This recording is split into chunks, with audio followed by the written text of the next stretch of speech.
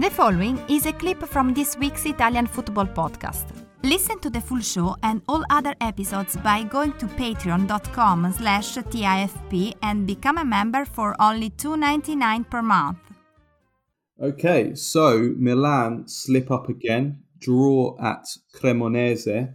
They're now 8 points behind Napoli.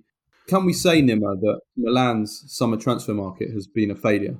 I think it depends on your perspective. If your perspective was that these players that you signed, like De Ketelaere, and that you brought back, like Adli, were supposed to hit the ground running, well, then and have an impact this season, then yes, they've been failures. But I don't think when it comes to those two that was the plan. I think the plan was to give them the Tonali treatment. If you remember, Tonali was dreadful his first season at Milan because he needed a season to get used to things and then hit the ground running last season from the start. And this season he's been extraordinary.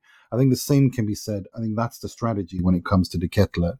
As for Origi, I think he's been dreadful. He's not been good enough. And the stats prove that as well.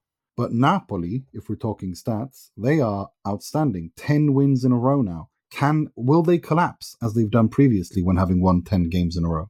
Time will tell, but I think they've got so much going in their favour this season that maybe they didn't have in past seasons. The World Cup's coming up, and they don't have many players at the World Cup. They have far fewer players than their rivals.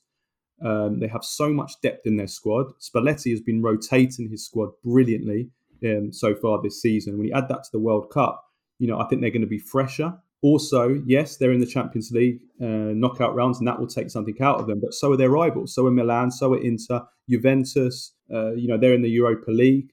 So they're going to get tired from that. Also, you look at who they played so far this season. They played Milan, Atalanta, Roma, Lazio away. They'll play Inter away in the first game of 2023. So the second half of the season, all the big teams that they will play at home. They've got so much going for them, and they've got a huge gap at the lead at the top of the table.